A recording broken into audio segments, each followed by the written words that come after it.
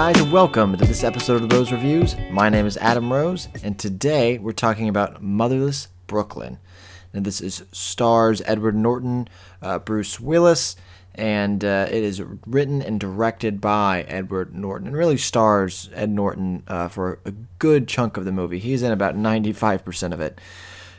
So this is a interesting film. It's a gumshoe, private eye, old school film set in the mid 40s, 50s, and it's about this detective who finds this conspiracy going on with the local government and its officials and all of these things, and tries to uncover this plot as to why his good buddy gets killed in the midst of this scandal. So this is, again, directed by Edward Norton and stars him as well, and the detective private eye he plays also has Tourette's of some kind. They don't really go into too much depth about it, but he's dealing with this illness, social anxiety type thing throughout the film as well, which adds an extra layer to it. And I was excited to see this movie, mainly because I like Ed Norton quite a bit. I think he's given some great performances. I was excited to see him doing some more directing. And coming out of it, I thought I had a good time. It's not a perfect film. There's lots of weird tonal issues. It's quite long, but the performances and the actual story is great. I actually really loved all the performances, and the story itself is quite engulfing, and you're really following along this gumshoe private eye, trying to figure out what's really going on. But the real problem I have with this is the tone, because the tone is not necessary. It doesn't take itself too seriously, but it also sets the world into a very serious world, but it's not dark and dreary, and it doesn't really go for the melodrama. It just goes for, this is how the world is, and this is just what it is, and no one really... It's a weird tone to try and discuss, because it doesn't take itself too seriously, but it's also not funny necessarily. It is funny in parts, but it's a weird tone of a film, and it's also a film that doesn't get made very much today.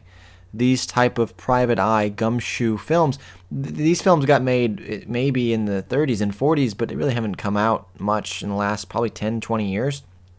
And so he's kind of trying to revive that with this story. And the thing he has going for him is, one, himself. Ed Norton is a fantastic actor, and he's great as this private eye.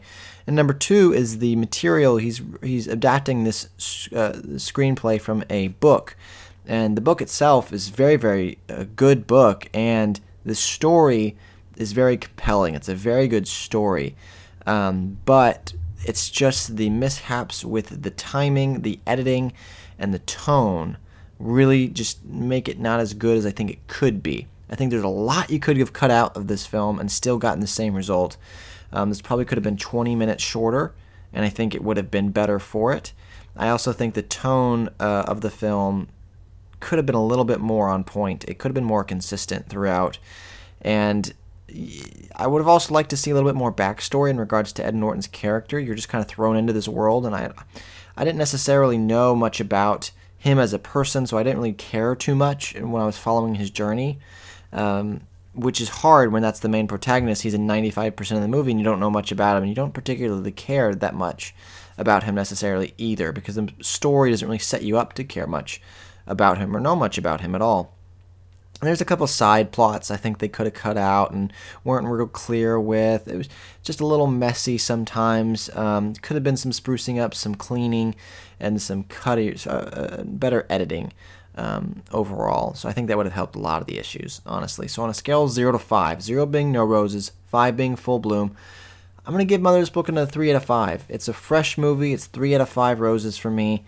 I enjoyed it. It's a good film. Do you need to rush out and see it? Not necessarily. I don't think so. There's nothing that is particularly rushing out to see this. However, if you see the trailer or you hear this review and you're like, oh, that sounds somewhat intriguing to me, I think it's worth checking out on a streaming service. When it comes out on one of these services, I think it's worth checking out. I think you'll enjoy it. But is it worth your hard-earned money to go to the theater? Probably not.